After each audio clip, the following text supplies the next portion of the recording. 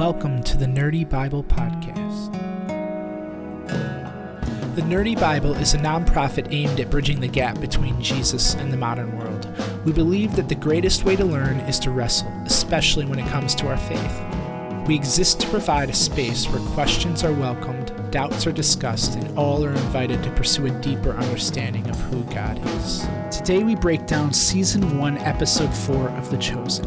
The major story arc of this episode follows Simon Peter as he struggles with his decisions and his predicament with the Romans. We watch Simon Peter begin to spiral as he attempts to fix problems on his own. He is eventually saved in more ways than one by the one that John the Baptist is preparing the way for. We are officially more than halfway through Season 1 and grateful that you have followed along this far. This is one of my favorite episodes we've recorded, and we wrestled through some great topics. Let's jump into today's episode. Hello, welcome to the Chosen Companion series. My name is Mike from Showboys, and I'm joined, as always, by my good friend James from thenerdybible.com. How are you doing tonight? I am fantastic. How are you? Good. I don't know if you noticed, but I caught myself because even though I said before we started recording that I wasn't going to introduce this as the Showboys like I accidentally did last week and had to restart, I still almost did it. It's like it's natural. Muscle memory at this point. It's like anytime there's a microphone in front of my face and I'm looking at StreamYard, then the first words I say are "Welcome to Showboys." But we did it. We made it through. Here for episode 4 of The Chosen. I don't know if you guys video versions caught that. I forgot to change the background, but I did it right when I said episode 4. So, you're welcome. Wait, that what? Was totally intentional. Don't worry about it. You didn't know. Okay, so it good. doesn't matter. Yes. If you're new here to the series, this is a companion series to listen along as you watch The Chosen, which is a series that is a dramatization of the life and ministry of Jesus. So what we do, we go through, we watch, we've already watched the show. This will be my second time. I don't know how many times James has watched it. 42. 42. Yeah. Mm-hmm. Good number. Quite a few times, but we're going through, we're watching each episode, and then we're coming immediately after watching the episode, coming onto the computer here and recording our reaction and breakdown of each episode. It's been really fun. This is covering episode 4. So thank you for joining us. James, you were telling me that you're about to launch a new series on your website, and you wouldn't tell me what it was about until we started recording. So please tell me. No. So it's actually pretty exciting about this. Or I'm excited about this. One of the things that I got into the Nerdy Bible is because I am, I'm trained in science, right? I mean, biology and physics and stuff. So I have always wanted to parallel the two. Of been like, okay, so here's scientists and here's faith. Like they actually do somewhat intersect. Like I'm not saying like the Bible tells you anything about science. It's not what I'm saying. But what I am saying is that a lot of scientists had faith in, whether it's, there's a lot of different religions that they've had faith in. So I am launching a little series, and every week I'm going to introduce a new scientist and explain his life, his science, and his faith. Or her. Sorry, nice. that was like horrible. I did his, and there are a lot of amazing women in science. So, nice. So I think I said he because the first week it's already done. I haven't posted anything, and I'm thinking of the scientists that I did. Yes. But so, you know what? It is safe to say that I can announce it because it'll be posted by then. So I did James Clerk Maxwell.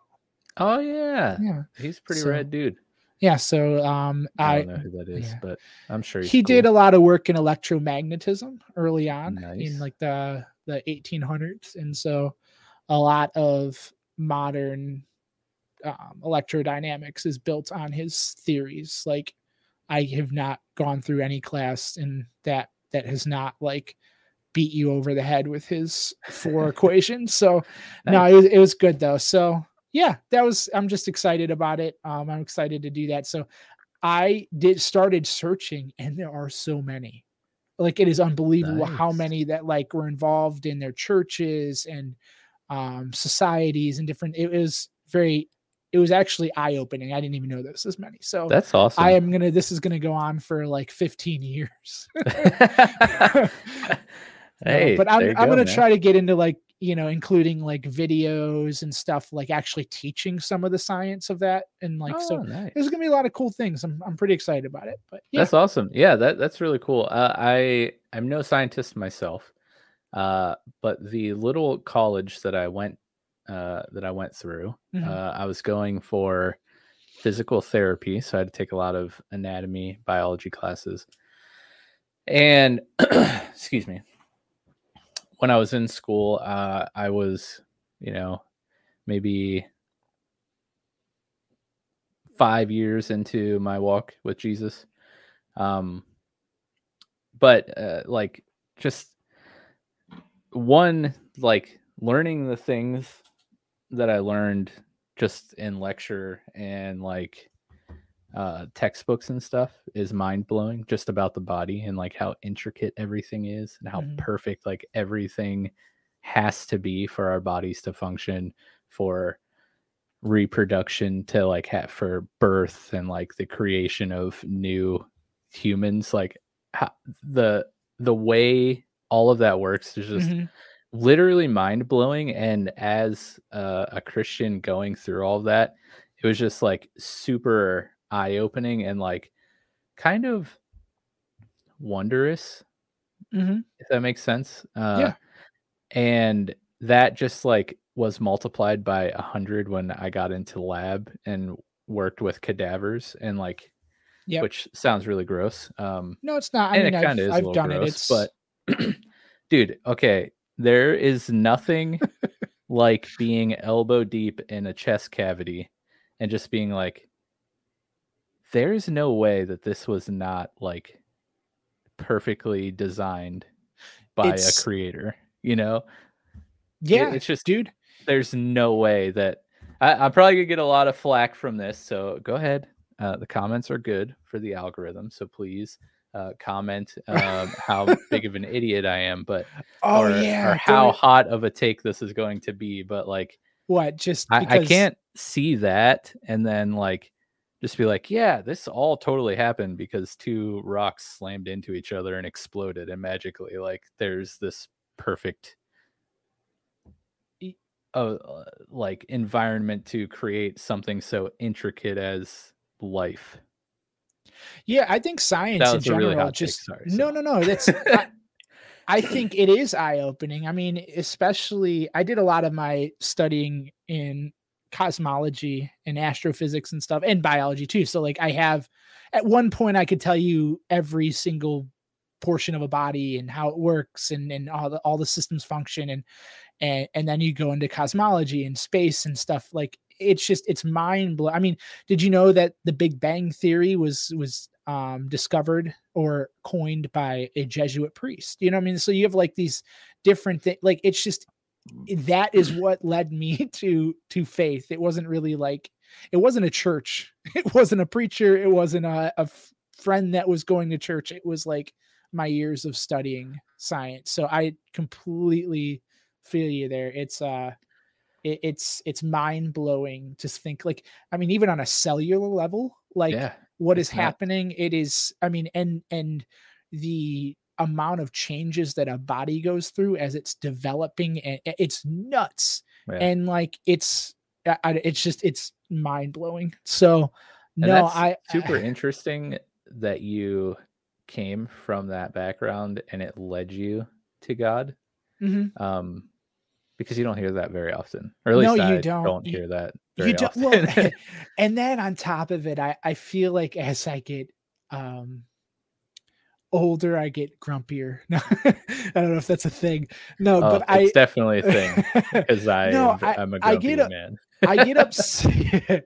I get upset when I hear all these people. Like it's like how many times I've heard somebody and they're like, "Well, science," And I'm like, what?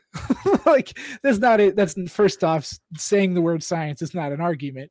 But like, I hear these just arguments filled with like fallacies and just like almost as if they read some headline in a tab in the news, and it's like, we'll see this, and you're just like, that doesn't, you don't even know what you read. You don't even know like what, like, I mean, at least if you're gonna argue, like, argue it, like argue to some, like, I feel like I've heard a lot of atheists talk, and I listen. One of my life goals is to, I heard the well, I'm running out of time, but I heard you ever hear the Bill Nye and Ken Ham arguments? I've heard of them. Yeah. I've never watched them.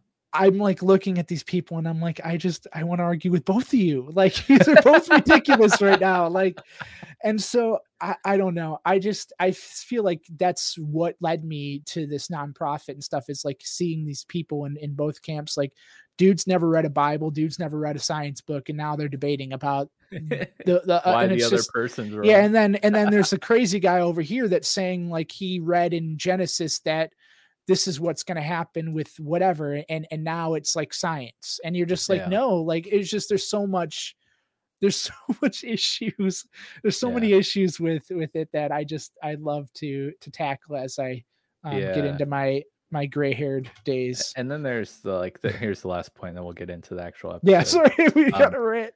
But then you had the whole other topic of people who just discredit the other because they're on one side. Like, oh, like I believe in God, so like nothing in science can be true or like factual or support God. And then from the other side of the spectrum, like, no, like I don't believe in God, I believe in science, and like this all just randomly happened by chance, and all of a sudden, like, here we are. It's like, like in my mind, like, you can't really have one without the other. Exactly. And that's one of the things that I'm focusing, the whole goal of doing the scientist thing is never to really like talk about the science or talk about the faith. It's the fact of like, a lot of the arguments I've heard is like, these scientists like Isaac Newton, he was just in a different era, right? Like, he was more susceptible to the ideals of Christians and stuff. And it's like, no, dude, that is incredibly insulting to the person that developed some of the earliest complex ideas in like gravitation, and even he predicted light as being particles well before we even understood what. So like when you look at these people that are incredibly intelligent and you like say like, oh, they're just different area, it's like insulting to who they are, and like, oh, like they didn't put enough thought into the, like, you're just, it's just not fair. And I think it angers me. Yeah. So but thanks for coming to our TED Talk about science. Yeah, right. So what are we, like 30 minutes in? Yeah. One final thing, this will not go any further than this, but I don't know if you noticed, but I was able to match my lights almost to the I green. see it. I tried my best, and I think it looks pretty cool. But, well, and anyone that's not watching, you just got this whole feng shui thing going on here. He's got a candle. He's got Bulbasaur sitting by the candle. He's wearing a Reptar sweatshirt. He's got Christmas. I don't know if you know Bulbasaur's name here, but Bulby. If you're a frequent viewer of Showboys, this is Bulbo Baggins. Bulbo Baggins. Yeah, this is what I nickname all my Bulbasaurs in Pokemon games. Bulbasaur is my favorite Pokemon. Yeah. And yes, I'm wearing my podcasting uniform, which are my flannel jammies and some sort of awesome I never hoodie. Showed you. I'll show you for all the list watchers. I got my pops over. They're just not behind me because I'm a nerd and I put a giant whiteboard there. Yeah, I like it. I like it though. Like the lighting. All right, let's get into the episode. This is episode 4 of season 1. We'll just delete the first 20 minutes. Oh no. It's good stuff. Episode 4 here of season 1. It is called "The Rock on Which It Is Built." This came out April 2019. Of course, Dallas Jenkins, also Ryan Swanson and Tyler Thompson. So here's the summary here, and then we'll just go through the episode and give our thoughts and opinions and things. At the Sea of Galilee, Simon misleads the Romans to save fellow Jews from being caught. Quintus suspects Simon of duplicity and sends Matthew to follow him. Shmuel, I hate saying his name, but that's my favorite student of Nicodemus. He tells Nicodemus about a baptizer on the Jordan River. Running from the Jordan, Andrew claims to Simon they are saved, and his rabbi, John the Baptizer, has identified the Lamb of God. But Simon prepares to fish. Andrew, Zebedee, Big James, and John arrive to help, but they catch nothing. In the morning, they see someone teaching a crowd on the shore. Andrew recognizes the teacher as Jesus, who asks to preach from their boat. After the sermon, Jesus tells Simon and Andrew to cast their nets. Suddenly, many fish appear, and they catch enough to pay off their debts. Simon surrenders himself to Jesus, and inviting Simon and Andrew to become fishers of men, Jesus also calls Big James and John. Witnessing the miracle, Matthew is shocked by its impossibility. Meanwhile, Nicodemus visits the imprisoned John the Baptizer to ask about miracles. So yes, picking up from episode 3, which was, as we kind of uncovered as the episode progressed last week, the introduction of the character Jesus, his true introduction in the series here. Following that episode, we are back to kind of the main storyline we've been following so far in the season, and that is Simon and his massive tax debt, Simon and Andrew, and their plot to kind of erase their debt with Quintus by turning in their fellow Jews who have been fishing on Shabbat. So the episode opens up with Simon on a boat with some Roman guards, and he is supposed to be leading them to these fishermen who are illegally fishing on the Shabbat. And instead, mid sail or row, I should say, he has a change of heart. They come across a set of wooden bobbers, which were kind of cool to see. And as he's like inspecting them, he notices there's a marking on the one he's looking at. And I watch, I think they show this even without subtitles on, but it's the letter Z.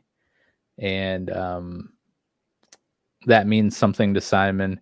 You can see it kind of like him thinking through this process, starting to kind of feel a little guilt that he's, basically hunting down his fellow Jew, who are just trying to get by, kind of like he is. So he has like a change of heart here, and instead of leading the Romans to the fishermen, he instead leads them into a sandbar, which I thought was kind of funny. But on your first watch, did you kind of pick up what the marking on the bobber meant to Simon? I didn't even like most of the way through this episode until later on. I think I figured out what it meant, but usually I'm really good at picking up on those details, and I didn't even pick up on it this time. That it had a Z on it. Yeah, so I was like, what is the importance of Z, right? Like, it's so random. But then I remembered, like, later on, we see Simon, he meets with Andrew, or no, Andrew, but he meets with Zebedee, Big James, and John. And I think the Z on the bobber here is Zebedee, like it's his bobber, his net that has been cast. So like the meeting there in the tavern, he's basically like, look, I was basically chasing you with some Romans, and instead of leading them to you, which we were right on your tail, I did you all a solid and crashed the boat instead. as a way, like we'll get to this point later on, or we can just go there right now. But he tells them of his plan to turn them in to pay off his debt. And he's like, but, being the good guy that I am, instead of leading them to you, I wrecked the boat. So you're welcome. Like thinking that's going to make everything okay. Everything better. But yeah, I think the Z, it was Zebedee's net that he came across, but it's not super important, but just something I noticed here on the second watch. But like, what'd you think of Simon's change of heart here? Did this scene like really mean anything to you? I mean, yeah, I feel like it was not predictable, but like he almost seemed to have like a connection with them in the first place. So it's like, to me, I don't know, maybe that's like maybe not a flaw in the story, but like he already seems, somewhat connected to her. So it's almost like, it's not like he's just, giving up his own people. He's like giving up like friends, or even at the like least, like a coworker, or, like somebody that's like, an acquaintance is probably a better word than a coworker, but so, I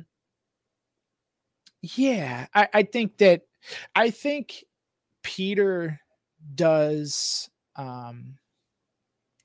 dumb things, but like, I was trying to think of a better way to say that, but no, that's about all I can say with that. And I think we get that from scripture, and they're just not well thought out. That's what, and so this, I think when you're on a boat slowly going through the water, you have more time to think.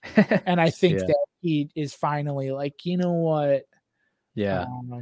I thought it was interesting that kind of what like triggers that like thought process to happen is, he's like, they find the bobbers.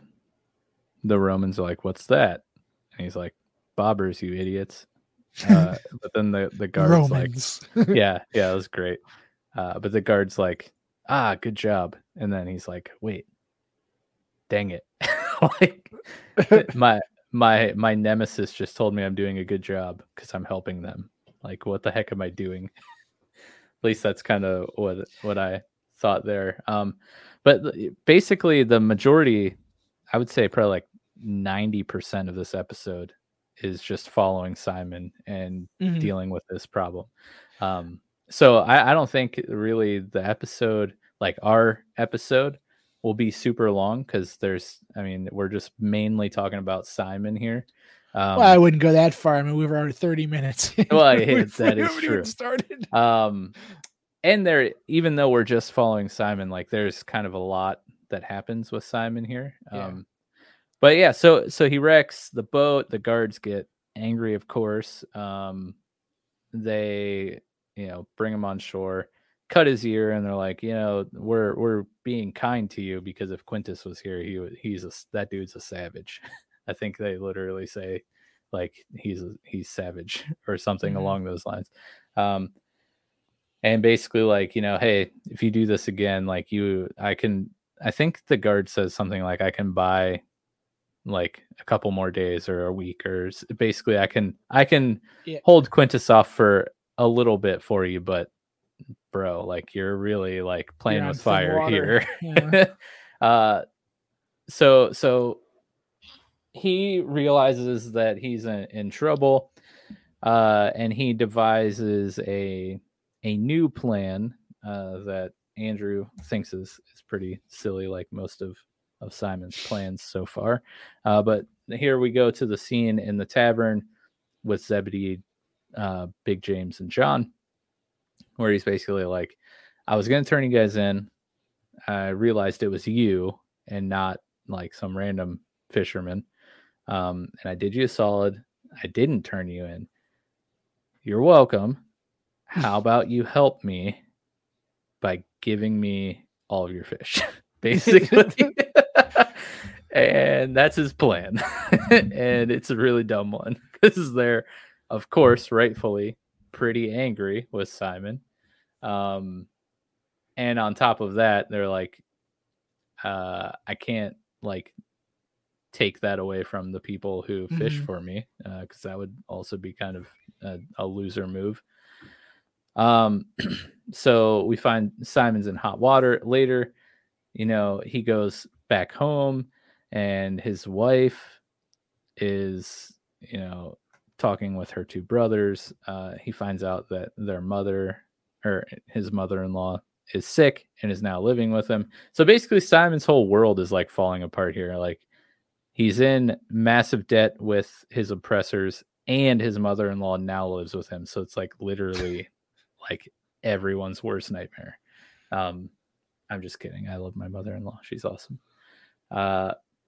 His wife is really ticked at him about him being upset about her mother being there and being sick, but also like he tells her the truth, comes clean, like, look, we're in big trouble here, and she kind of like hits him with some hard truths here, like,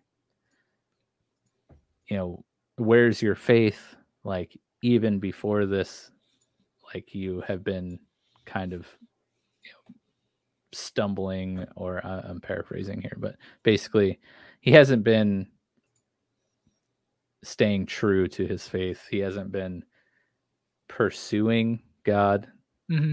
He hasn't, he's been, I take it as going through the motions, or maybe not even going through the motions, and then acting surprised.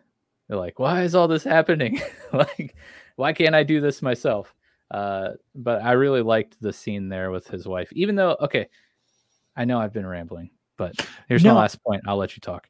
A larger thing across the episode, you do see some of those like kind of too on the nose, borderline cheese moments in some of the dialogue.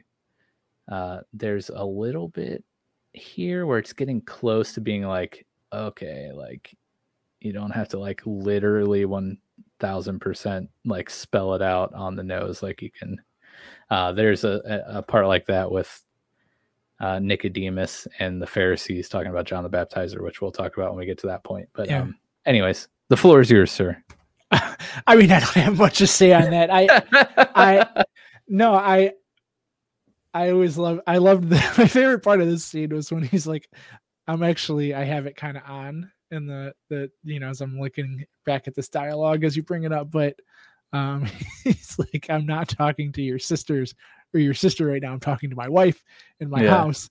I will beat you with both my bare hands if you don't get out of my house right now. I just think it's so funny because it's such that like that Peter moment. No, I really like, honestly, this is probably my favorite episode so far in the season. And it's because of Peter. I think it's just, I don't know if I think we're about to go into hit the next scenes with Peter, but like, I just really like, I feel like the character traits that you get from him from reading the Bible. When I first came to my faith, like, I feel like I was so enthralled with Peter, and like, because I'm like, oh, that's me. Like, I'm so like Peter. I'm just so like, I feel like I was hot-headed.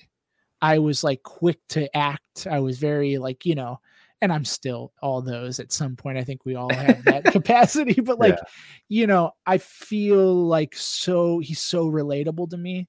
And so as we proceed and continue to talk about future scenes with him, like, I'm like, that's so me. It's crazy. I don't know. I can relate to him in this so much. And so, I guess I'm more excited to talk about the few things here in the few next scenes. But no, I thought these were, you said this was your favorite scene of you really like the scene or no, it's just, I was just going through. I do like the next interaction though, as Simon is going outside and prepping his fishing stuff, and Andrew comes like winded up, and he's just like, Simon, I saw him, and basically he's like, What's Simon saying? Would you run from Jerusalem or something? Like, I love like the like sarcastic, like, did you quick, run all the way witty. from Jerusalem is what he said. Yeah. It's great. I got chuckle. We're saved. He's like, yeah. But basically, Andrew's coming from the Jordan, being with John the Baptizer, and he saw Jesus, and John is like, that's it. That's him. That's the Messiah. That's the Lamb of God. And of course, this is super important to the people at the time, because as they've said, or they say in this episode a handful of times,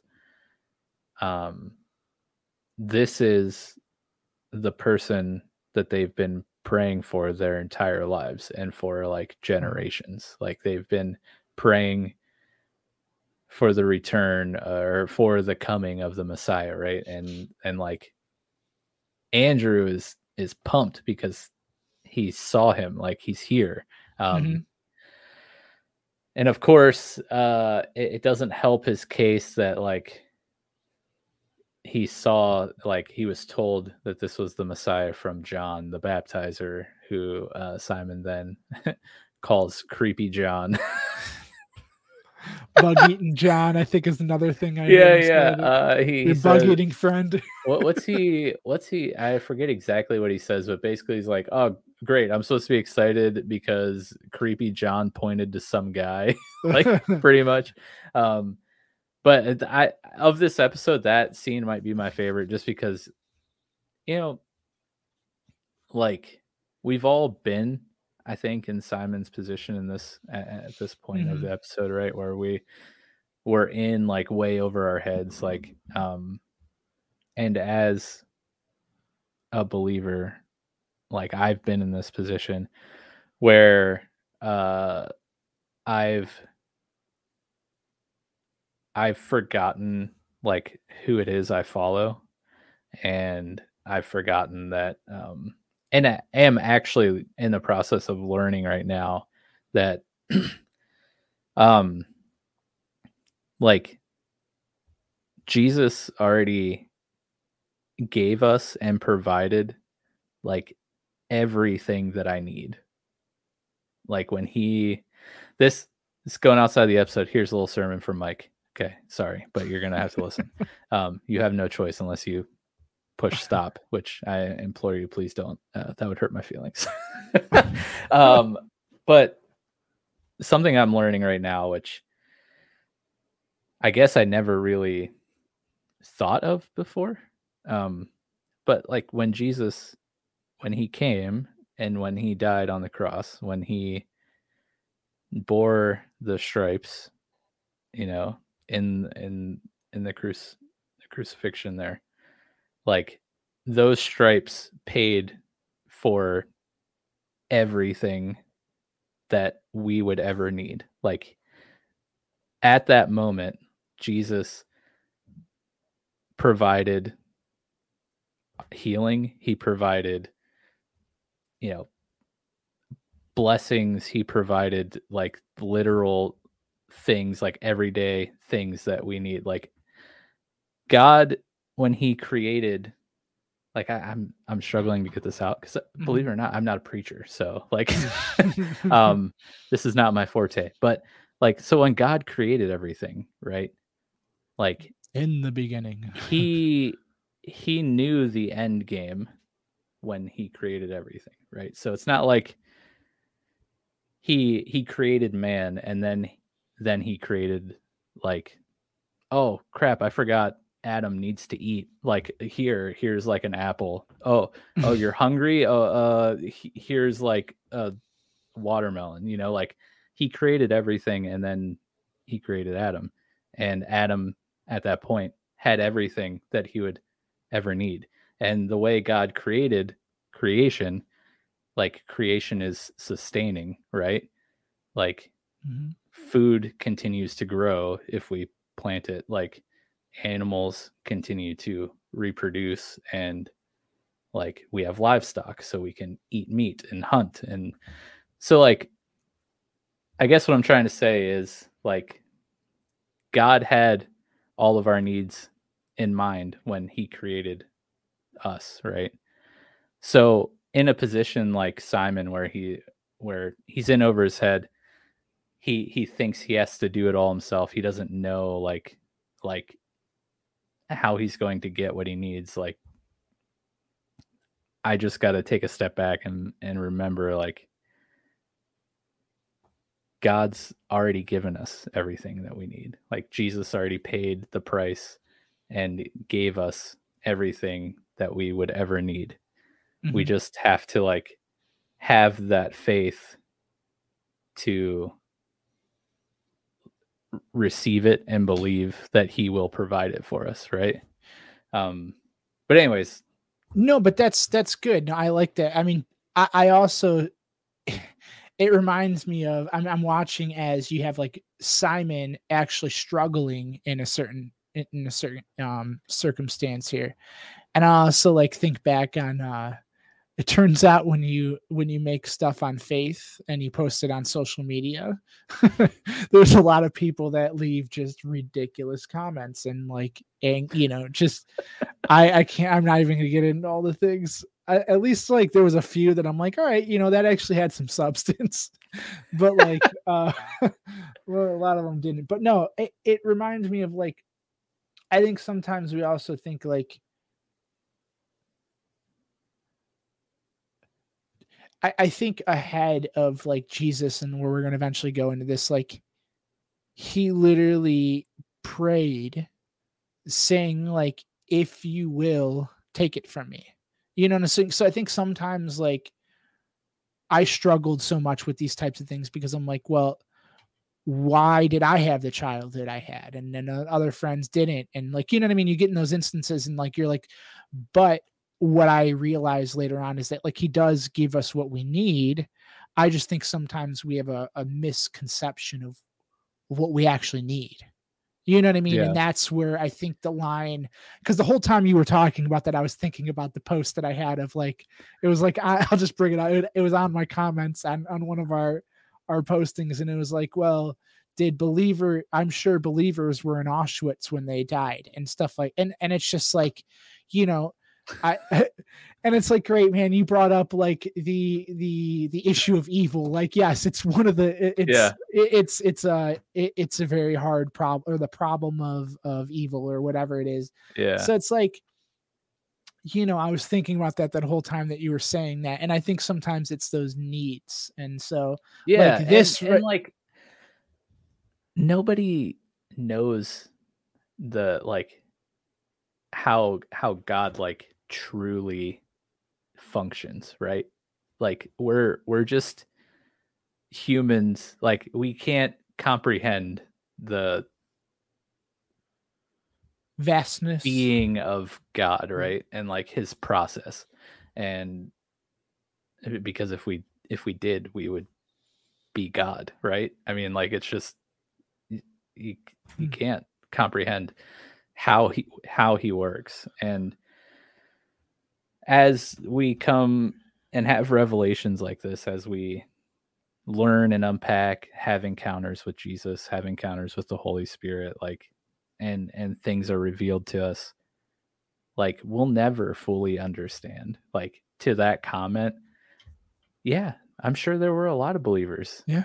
Like, do I know why that happened? Yeah. No. Well, yeah, actually we do, because I mean, I know why it happened, but, you know, like, and that's it. Yeah, but like why would God allow that to happen? Not to completely derail this episode. No, yeah, I have no idea, and I can't even pretend to try to explain it to you.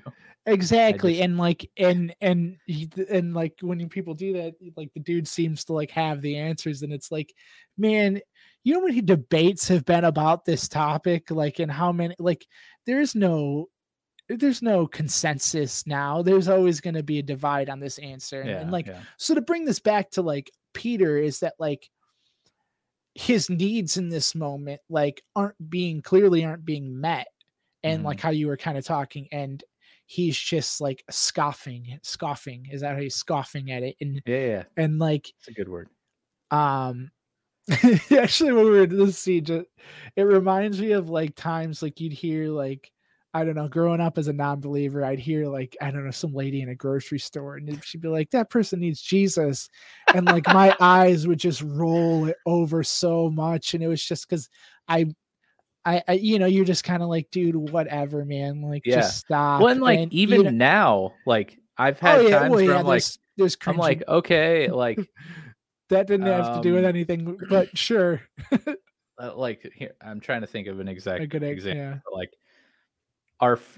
we almost had to replace our furnace like a month ago, which would have been like $3,000, and I don't have $3,000 laying around. And the guy who we have do that stuff, like he works for a heating and cooling company, but he does this stuff on the side for cheaper, like after he's done working.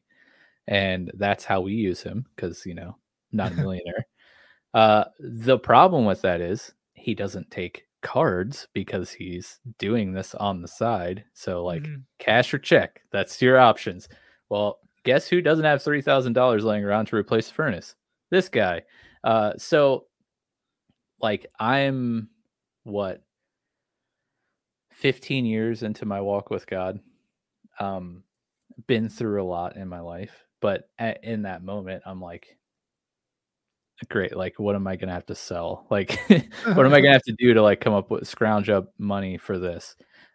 Completely like forgetting to, I don't know, call upon my provider, right? To seek Jesus in that moment, to walk in faith, knowing that he will provide one way or the other. It might not be $3,000 in a new furnace. It might be him, which what happened, finding that it was actually, 2 parts in my furnace that could be replaced instead of replacing the whole thing.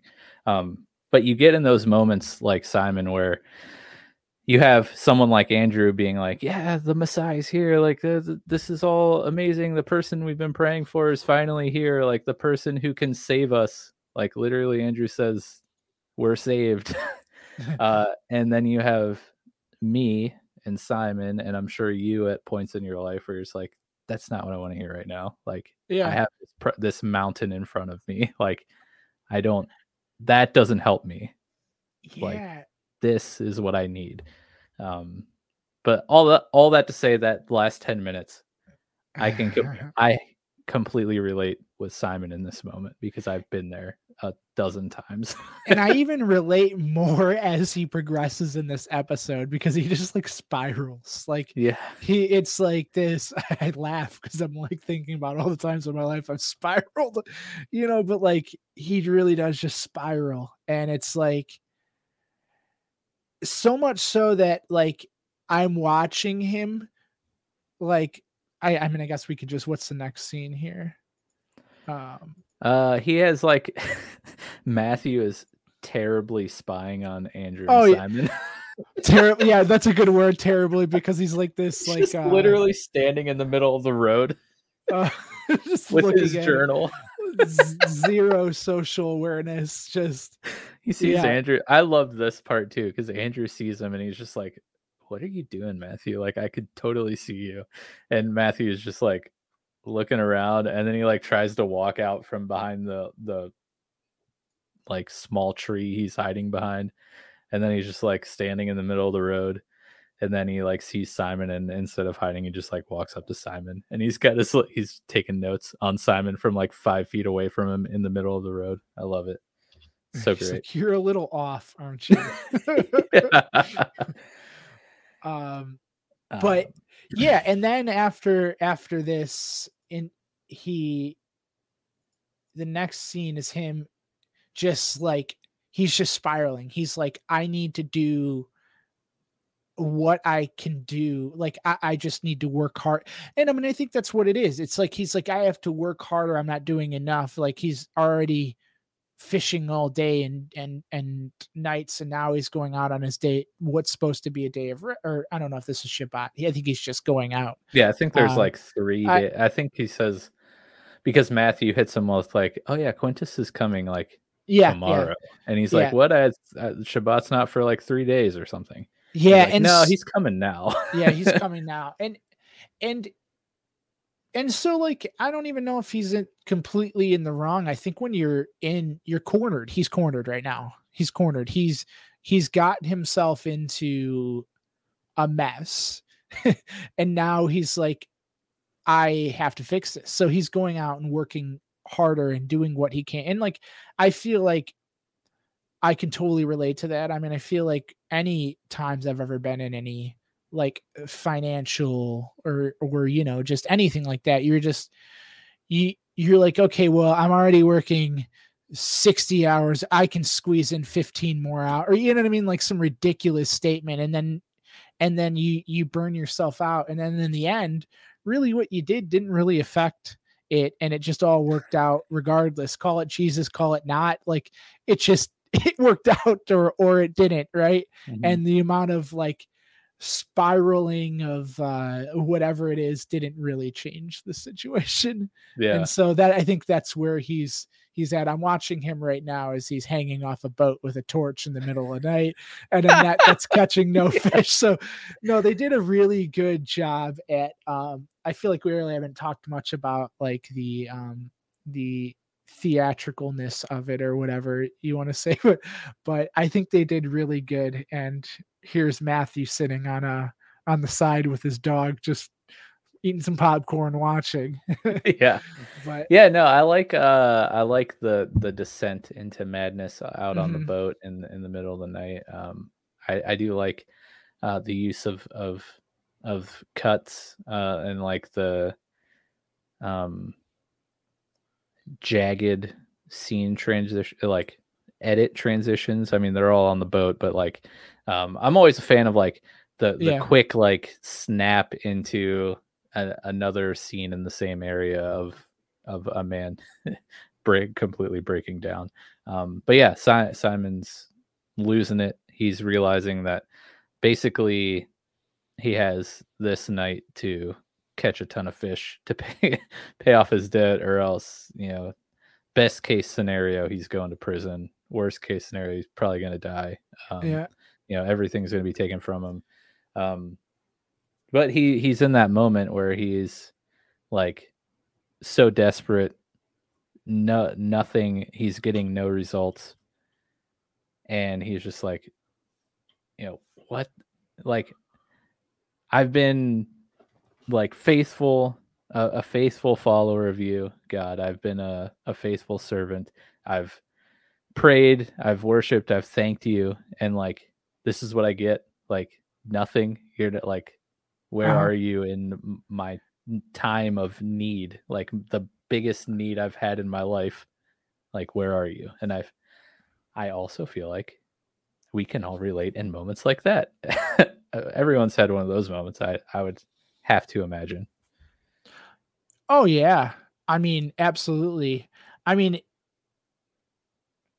I feel like even in like real deep moments, like with you get a lot of these like where people die in your life, this and that, and then like this is like a very fair reaction, and it's probably why a lot of people walk away from their faith, and or at least even at the very least question it. And I mean, I think it's a fair thing to question it with these types of things. Like I feel like it's a good question, to ask. Like when you're desperate, like when he's sitting here yelling up, he's talking like you brought us out of Egypt for what, dude? Like for what? Like for us to do this, and now like we're getting crushed by Rome.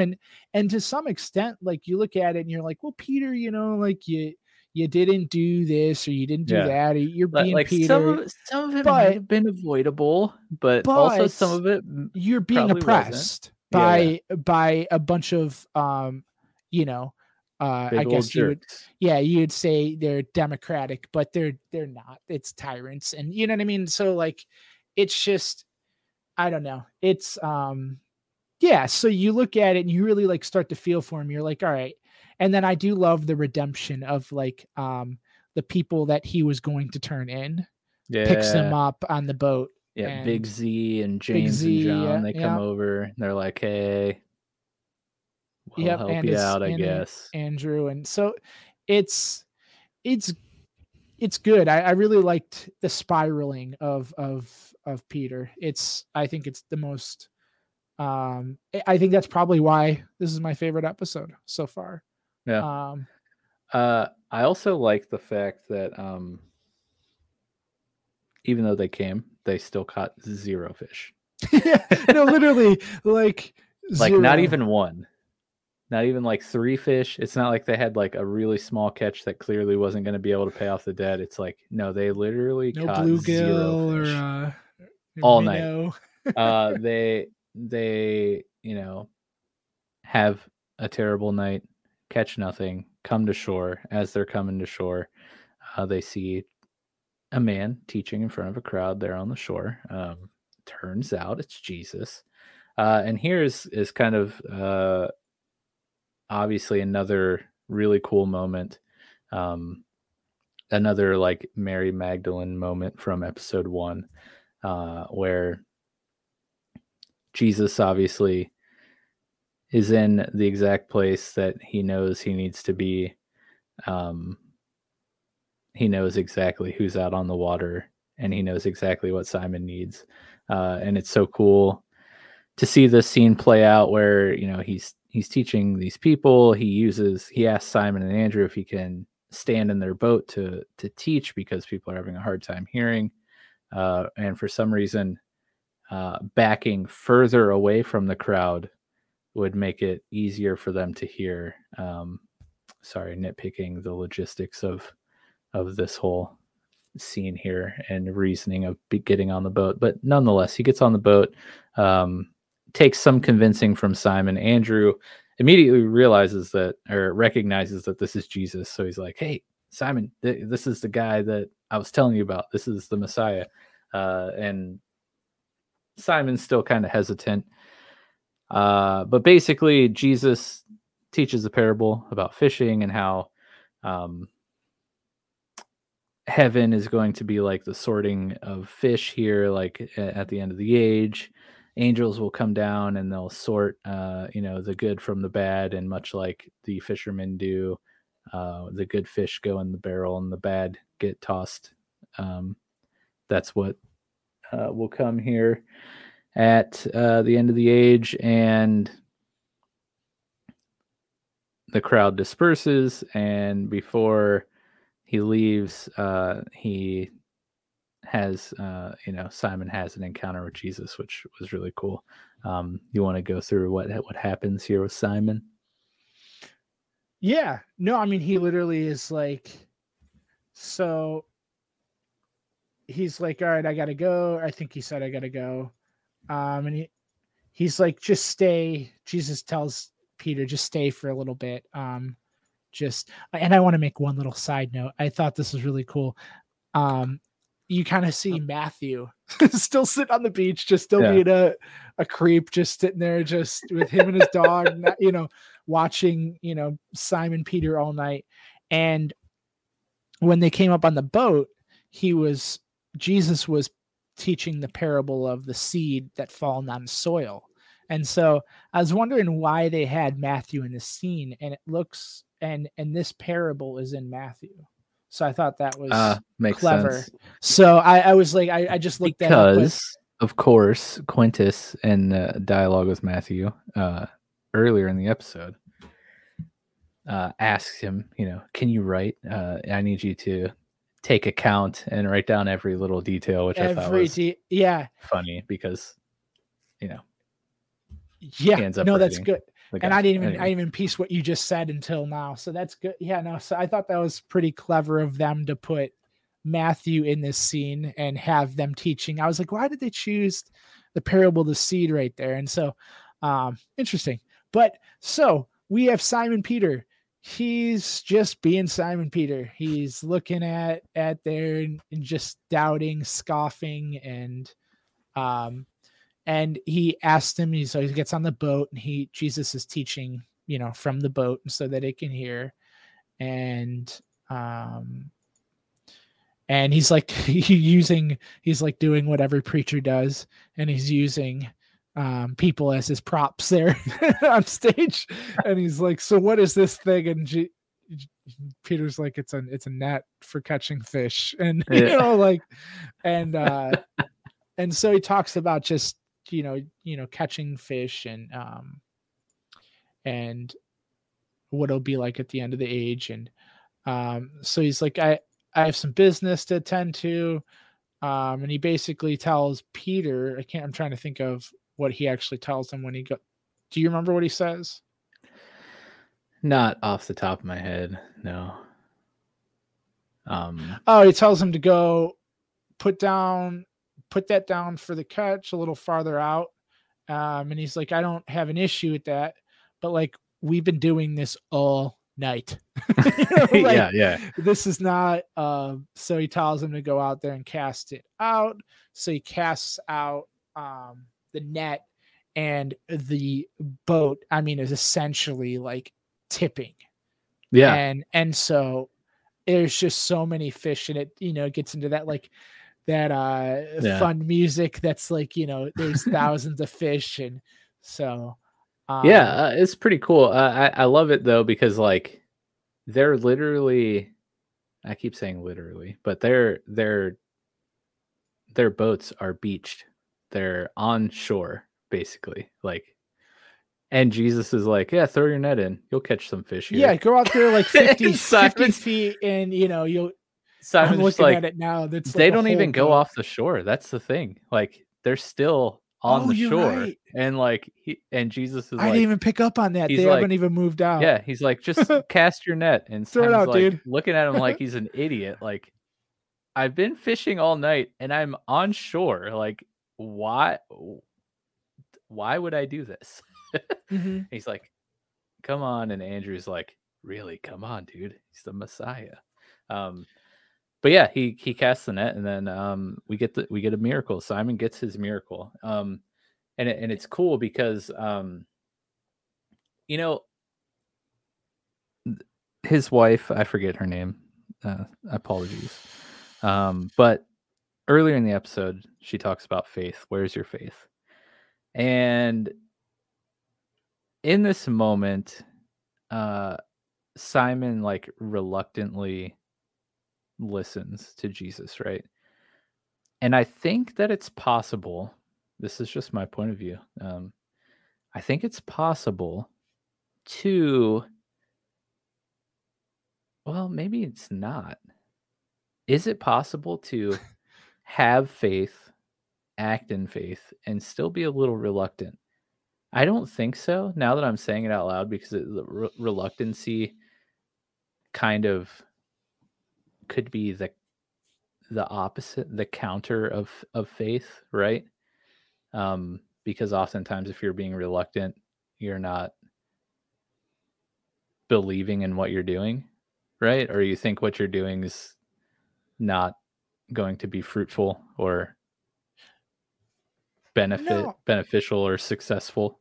I don't know. That is my in real time thought process making any sense to you? No, it is. And so I think it's a good observation. And what did the word use? Reluctancy? What word did you use? Yeah. He was like, he reluctantly and obeyed. Are you saying that like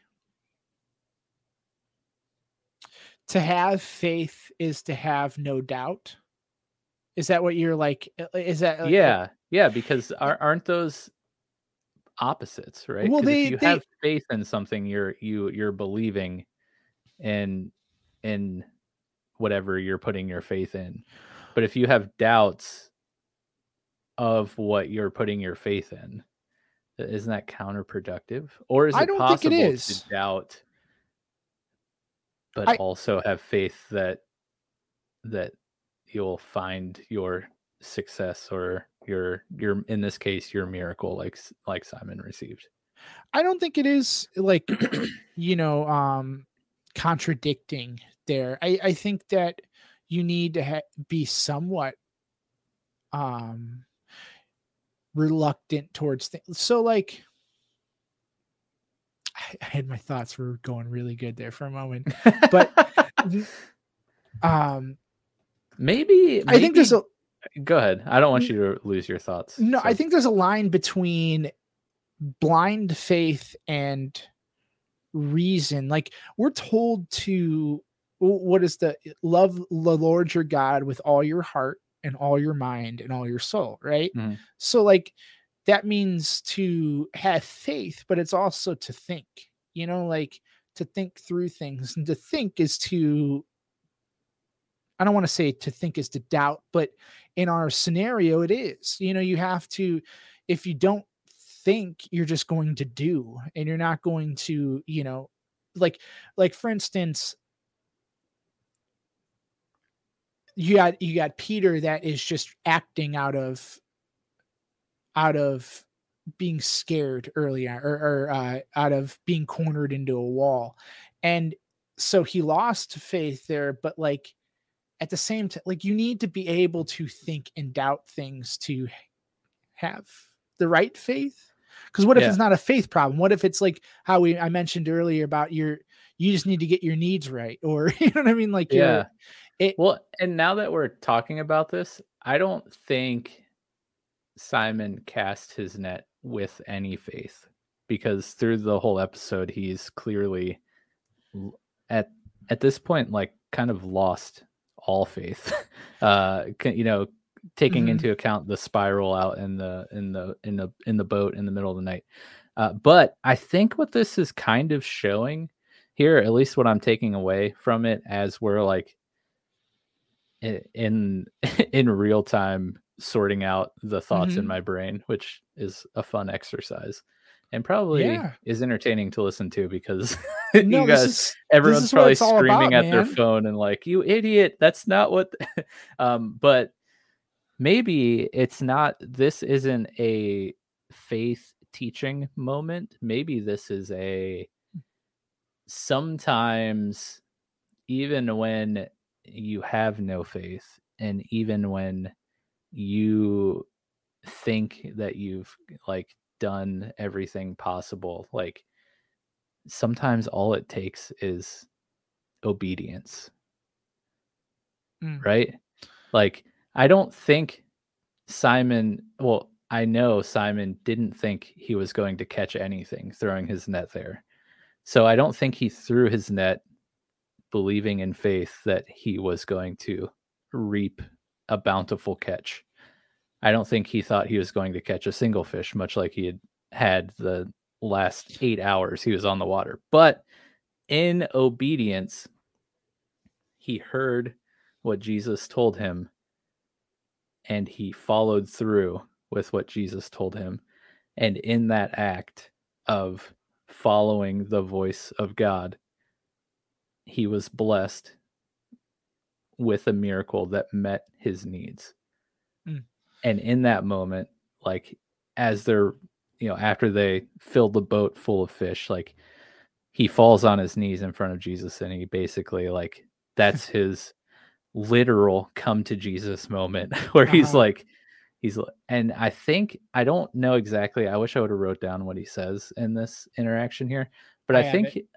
okay, can you read it? Because I don't want to like Yeah, he say. says, "My brother and the baptizer, they were trying to like tell me and Mhm. said, 'You are the Lamb of the God, yes? Or Lamb of God, yes?'" And um Jesus says, "I am." And um Peter says, "Depart from me. I am a sinful man. You don't know who I am and the things I've done." And Jesus says, "Don't be afraid, Simon." And he says, "I'm sorry. We've waited for you for so long. We've believed, but my faith, I'm sorry." And so, Okay, okay, that's what I was hoping. So, like, at this moment, like, he's kind of admitting, like, mhm, my faith, I'm sorry, like, like, it had been lost, it had been diminished, but in this act of obedience and then being blessed, like, it restored his faith, right? yeah, He realizes who this is, and, like, I don't know, it was just, I'm glad we had this, like, real time little thought, like, exercise, because I literally learned something in the midst of figuring that out. And I Yeah. think that's a really cool lesson because, you know, I mean, we've all been in Simon's shoes as we've talked about, but like, it's cool that like sometimes it doesn't even take faith. Like sometimes it just takes obedience, like Mm-hmm. hearing, like, again, I'm so sorry that I'm using the word literal so much, but like Simon is literally hearing the voice of Jesus, the voice of God, tell him to do something. He does it and is blessed. So like when we hear God speak to us, when we feel the Holy Spirit like lead us, like there is blessing and provision in obedience. And then as those things happen, as you know, you receive miracles, as you receive provision, and as you receive blessings, like that just builds your faith. And it's just, I don't know, it's a cool like circle. Yeah, and what I like about this too is as soon as he puts down his lack of faith, he realizes that there's something greater on the other side of that. And that's I think the key takeaway for me with this is like, I think about, I don't know if most people don't know the stories, but like the story of Gideon in the Old Testament. He was part of one of the judges period of time. And so literally his whole story was like God stripping him down to go fight like the Midianites. Mhm. And I know I'm kind of jumping topics here, but the point here is like, he's like, well, I need more men. And God's like, no, you don't. Just take, he's like, actually, you need less men. And so take all these people down to the river and like have them drink from the river. And the people that stick their head down like a dog, and then there's going to be some people that like lift up the water with their hands, right? And so he gets rid of like, basically starts out with like, I don't know, I can't remember the numbers. It's like 100,000 men and gets down to like 20,000 or 5,000 or some ridiculous number.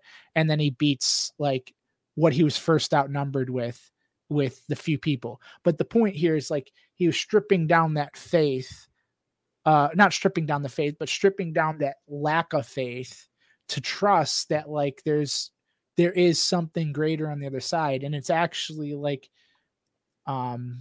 you have more, what a word I want to use here. You don't, I can't think of how I want to word this. Welcome to my life. Yeah. Just I'm only going to do this once a until podcast. it comes out. Yeah. Yeah. I usually do this once a podcast. So here's my moment. I just think that it's that, like I just mentioned, it's the other side of it. And getting to that other side is like, hey, you know what?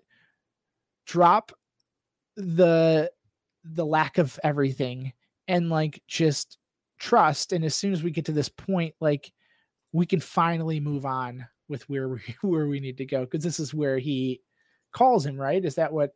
Yeah. Yeah. He basically it's the next like, said, lift up your, he's basically just like, Yeah.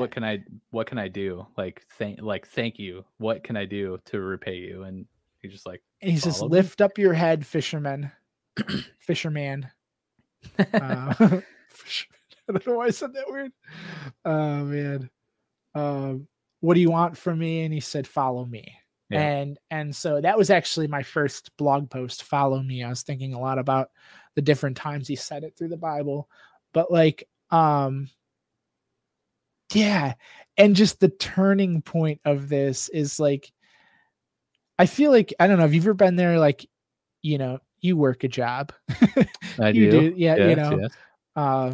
That's how you got that nice Reptar hoodie. Yeah, you could have saved. Yes, But this hoodie rules, by the way. yes, it does. Gotta love Tommy Picks. Indeed. Oh man. I've sidetracked myself. Where was I going? Oh, where you know, you get to this point where I feel like you burn out on everything, and then you have this like these moments where you're stripped down, and then you get like this renewal of like, I don't know, I don't want to call it faith, but like something, you know, I'm looking at Peter here and I love the like it's just a 180. This dude is smiling, he's cheesing it. He's just his zeal has been restored. Demeanor is exactly. There's something that was like he was so empty, and it's just like in an instant, it's just you're full. And I don't know, I that's literally like I don't know how else to put it. Like we just said on the one episode, like I was one way and now I'm different. Like it's literally that way, and it's call it cheesy, call it cliche, call it whatever you want to call it, but like that is what. Like you think you have this movement of people that follow this dude named Jesus that lived over 2,000 years ago, and like there's a real moment that happens that causes people to. It's not indoctrination as a child. It's not that like there's real like transformation that happens, and that's why people continue to follow this guy years, like, you know what I mean? Like, and I just see it all over, and that's my experience with it. Is yours? Did you feel that way, or like, was it like this? Yeah. And like, I still don't really know how to explain what that moment was like. Yeah. I can envision it. Yeah. I mean, like I remember it exactly. And like, I think we talked about it on episode 0, so go listen. Yeah, it's just like, I don't know. Sometimes the easiest way to explain things is the simplest, and it's just like Mary said in episode 1 or 2. Yeah, it was episode 2. I was one way, now I'm completely different, and the thing that happened in between was him. That's literally the best way you can put it, and it sounds silly, but no, it does, because there's no reason to it. And like actually like reasoning to it, and there will be none. And I think that right there is like the definition of faith, right? Like, you know, like not blind faith, not this like, you know, I'm just gonna go because I gotta go, or whatever. It's just this like transformation just happened. I cannot explain it at all. I don't know how to, and I have the faith to do whatever. I don't know. You know what I mean? Like, it's just, I don't know. Yeah, no, it's good. So here, fish or nothing. You got bigger things ahead of you. Yeah. So Jesus asks Simon to follow him. Also on the scene, Andrew is asked. He also calls Big James and John. And also, I don't know if you noticed, I'm sure you did, because they focus on these people 2 or 3 times during this scene on the beach here, but Thaddeus and the other James, as well as Mary Magdalene, are a part of the crowd being taught here on the beach. Are they? Yeah. So we have those 3 in the crowd. Matthew is watching and documenting this all unfolding, like from behind the bush with his dog. And we have Simon, Andrew, Big James, and John being asked to follow Jesus here. So it's like, bam, big chunk of the disciples all in one place in this scene, which is really cool. But yeah, so that's pretty much the end of Simon's arc in this episode, which is the majority of the episode. We also have, I think the only other arc is Nicodemus and his learning of John the Baptizer. And which is how it says ends. Yeah, which basically earlier on in the episode, there's a meeting of the Pharisees, and this is one of those moments where it's a borderline cheese, where I was like, okay, you're a little too on the nose here. But basically Nicodemus is talking with his other fellow Pharisees, or I shouldn't say fellow, his minion Pharisees, his underlings. And they're talking about this guy out, in the river, like baptizing people and forgiving them of their sins and all this eating stuff. locusts. Yeah. And and the one is like, and you know what's the worst? He says we're snakes. And they're like, what? Us? The Pharisees? The religious leaders? And I'm like, That's really? Yeah. Like, come on, we could have toned down a little bit there. We kind of understand that it's a group of Pharisees who are at this time religious leaders. You don't have to literally spell it out for us. I will not say literally another time tonight or on future episodes. I've overused that word tonight, and I apologize. Really, I literally have no. I mean, that's You're the worst. But yeah, so here we're introduced to this John the Baptizer character because I want to say this happens before Andrew comes running from Jerusalem, talking about seeing Jesus for the first time. If it didn't happen before, whatever. We're starting to hear rumblings of this John the Baptizer.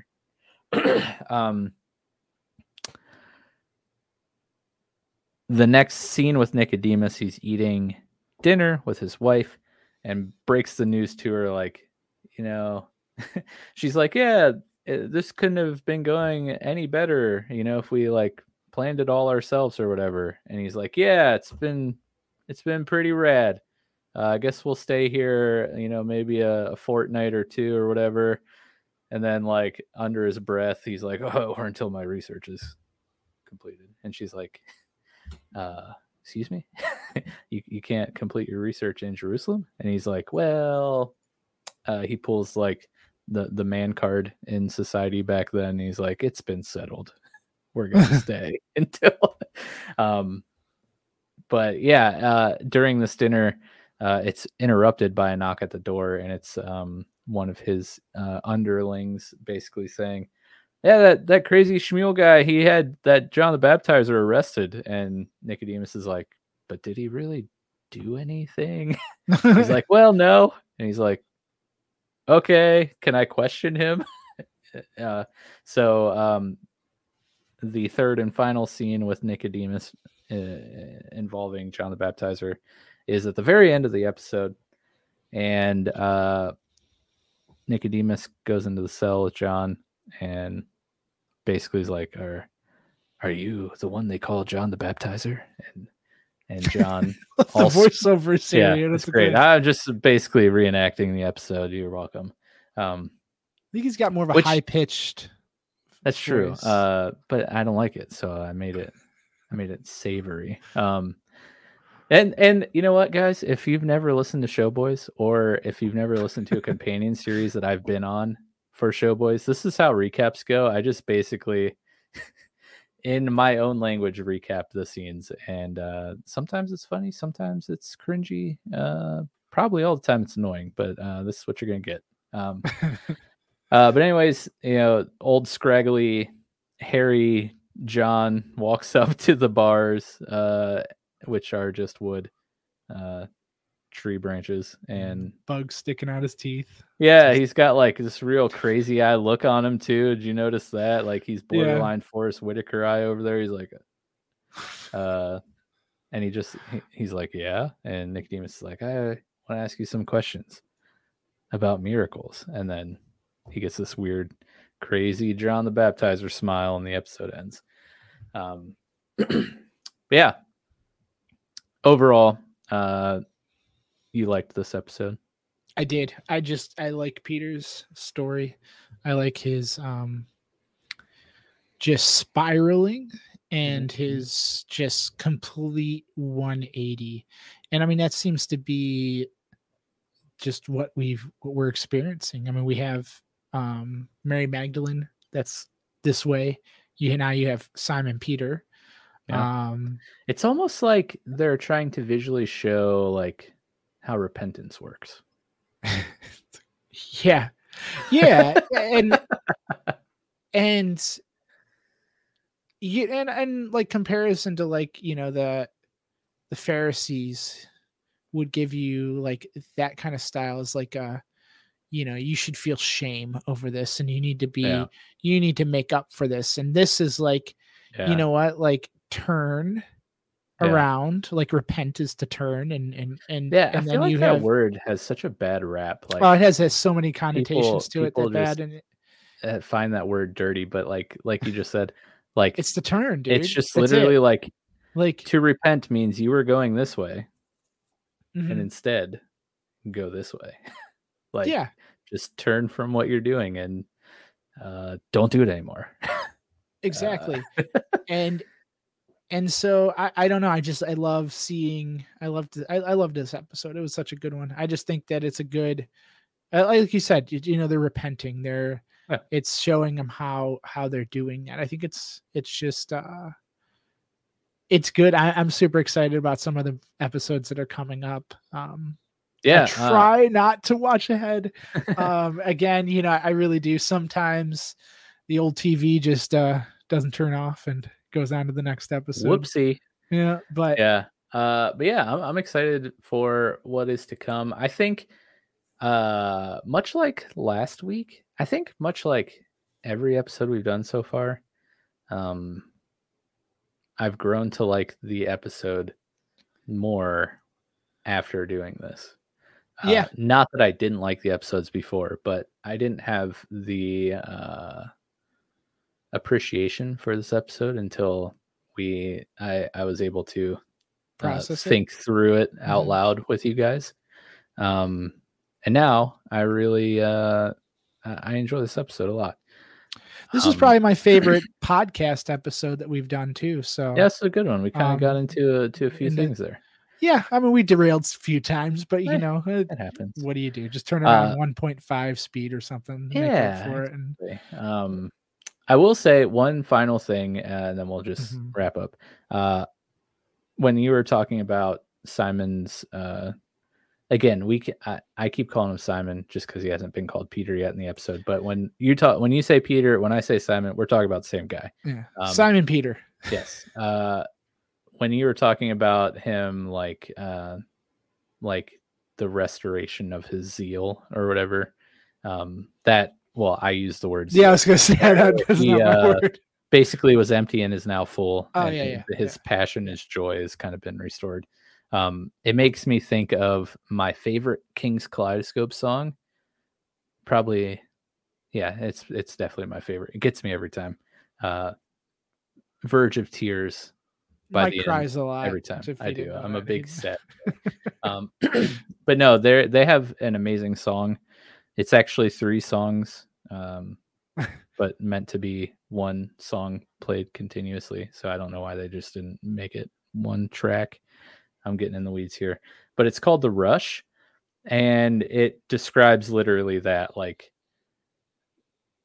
it takes you through the process of being someone who's lost their zeal and then like coming to the realization and restoration of that zeal. And it gets me every time. I love it. It's an amazing song. Go listen to it. The Rush by King's Kaleidoscope. There you go. That being said, thank you guys for listening. If you're watching this on YouTube, because we do post YouTube videos, at least Showboys podcast has a companion series playlist for The Chosen on our YouTube channel. Please hit the subscribe button and let us know what you thought in the comments. If you are listening to the audio version, thank you. We have a video version if that interests you. If not, we appreciate you listening to the audio version. Please like and rate and follow, review, etc. on your listening platform of choice. We are posting this on all of Showboys audio and YouTube channel, and also on the Nerdy Bible audio platforms, and maybe video eventually. Or yes, it is coming. Okay, cool. It is coming. So basically, if you can't find this, I mean, you probably can't because we're small content creators, but we're making it like massively available on a lot of platforms and 2 different like sources. So you can listen to this pretty much anywhere. That's what we're getting at. And there's you got a lot of good geeky, nerdy content on your site. I got some on mine. And so there's, you don't have to just come for the Jesus stuff. You can come for all the Well, things. I mean, you know? like your thing is kind of Well, all Jesus stuff. yeah, but I'm also talking. Yeah, you're right. Well, I do want to do a lot of series on like science and stuff. So I want to. Yes. I want to create. I'm excited about your new thing coming up. Yeah, that's exciting. I also have like a lot of visions for like animations and stuff, and like so I'm trying to create well-rounded people. You know, had good educated in all the areas. Yeah. So, and and so like I also enjoy video games and other things like that too. So, Yes. and you guys do a lot of that stuff on your site. Of course, yeah. If you're listening It's a to good this looking website. well, thank you. The guy who did it is pretty great. If you're listening and you are not familiar with Showboys, we are, yes, like James said, we're kind of like a nerd culture catch-all that kind of focuses on film and gaming. But we talk about other stuff. We talk about music. We talk about all sorts of things. Yeah. We have a website, showboysmedia.com. You can go over there, check out all of our stuff. We have, our episodes on the website. We have a gaming page with all of our streaming partners. We also are doing a Dungeons and Dragons campaign that's been super fun, and we have a whole section of our website dedicated to that. Go check it out. And we also have Discord you can join. That'll be a fun time. But yeah, check out thenerdybible.com. Check out showboysmedia.com. Thank you for listening, and really looking forward to episode 5 next week. So stay tuned, and we'll see you next time. Shalom. Bye.